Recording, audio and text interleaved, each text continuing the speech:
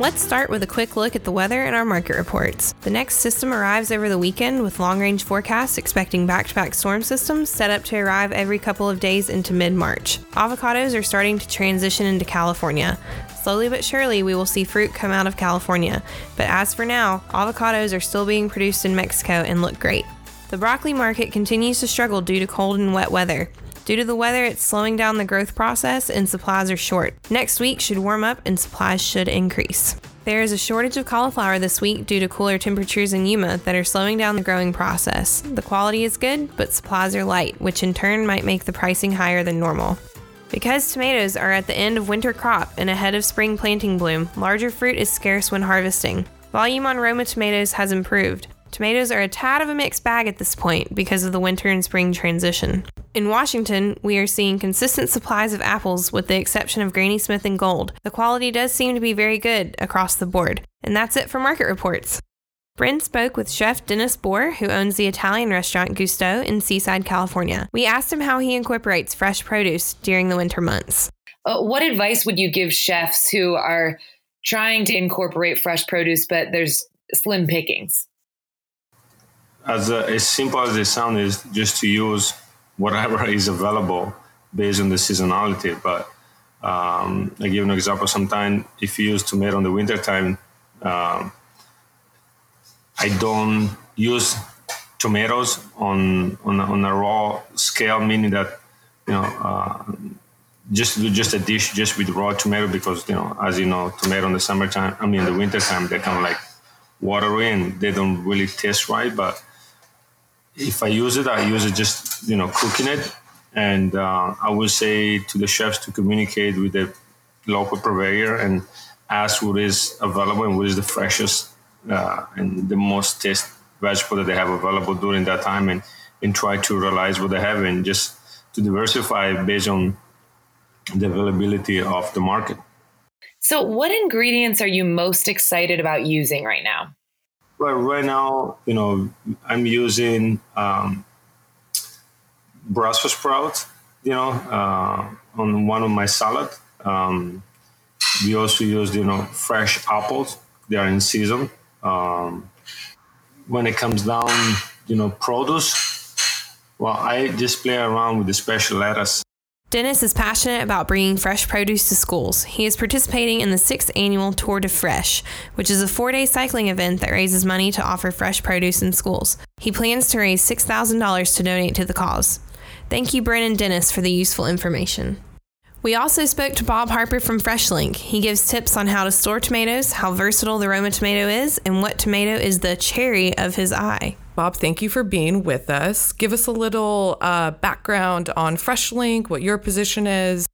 So FreshLink is a division of Integrated Fresh Solutions. We've got 4 different fresh produce divisions and then a transportation division, Cool Logistics. I'm the general manager of the tomato division here in Monterey. I've been doing tomatoes for many years. I actually worked at one of the FreshLink approved tomato repacker for several years, and before that worked at one of your distributors, so kind of understand what goes on in the line of distribution. So tell us a little bit about the upcoming tomato season and what it's looking like.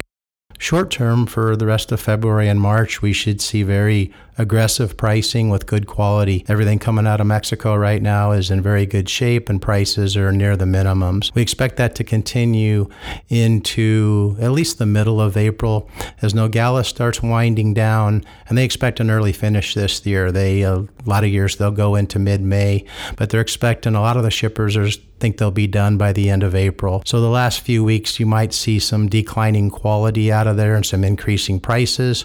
May could be an interesting month this year. We'll have Nogales done in California not starting till June, so we could be in a situation on round tomatoes where Florida's basically trying to supply the majority of the country. Current suspension agreement on with minimum set on tomatoes coming in from Mexico, that agreement will expire in May, and there's a lot of unknowns what that could do to tomato pricing after the agreement goes away. What type of tomatoes are being used in kitchens mostly, and why?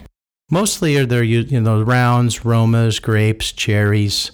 The Roma usage continues to increase every year. We see more and more people using Romas for more fresh applications instead of just salsas or dicing or sauces. More and more Romas, we continue to see a huge upturn in that usage every year. Okay, so Romas are kind of the it tomato? They're nice because you can use them for so many different things. It cuts down to having to have another tomato if you can use a Roma for something that you used to have to use a round tomato for. What tips can you give chefs on tomatoes? Well, the biggest thing we see is a lot of people are still keeping tomatoes in the walk-in coolers. And I know at some restaurants that is a necessity, but anything they can do to try and keep the tomatoes between 55 and 70, it's going to give you the best flavor profile. It's going to give you a longer shelf life. Just encourage people enough to keep them out of the cooler. Okay, and what happens to the tomato when they keep them in the cooler? It changes the flavor profile. They can get mealy. They can start to break down sooner. With the tomato ripening from the inside out, a lot of times when you cut the tomato, it'll have issues that from being at that cold temperature, that causes them to manifest a bit quicker. So, personal question, what's your favorite tomato and why?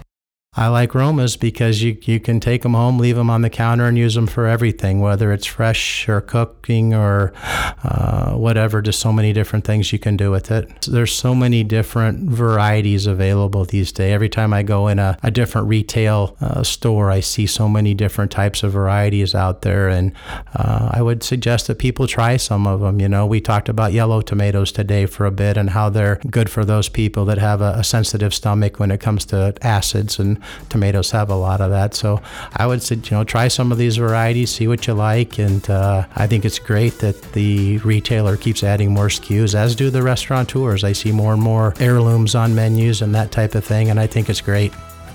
Thank you to Bob and Dennis for chatting with us today. And thank you for listening. Remember to subscribe on iTunes or Google Play. And as always, stay fresh.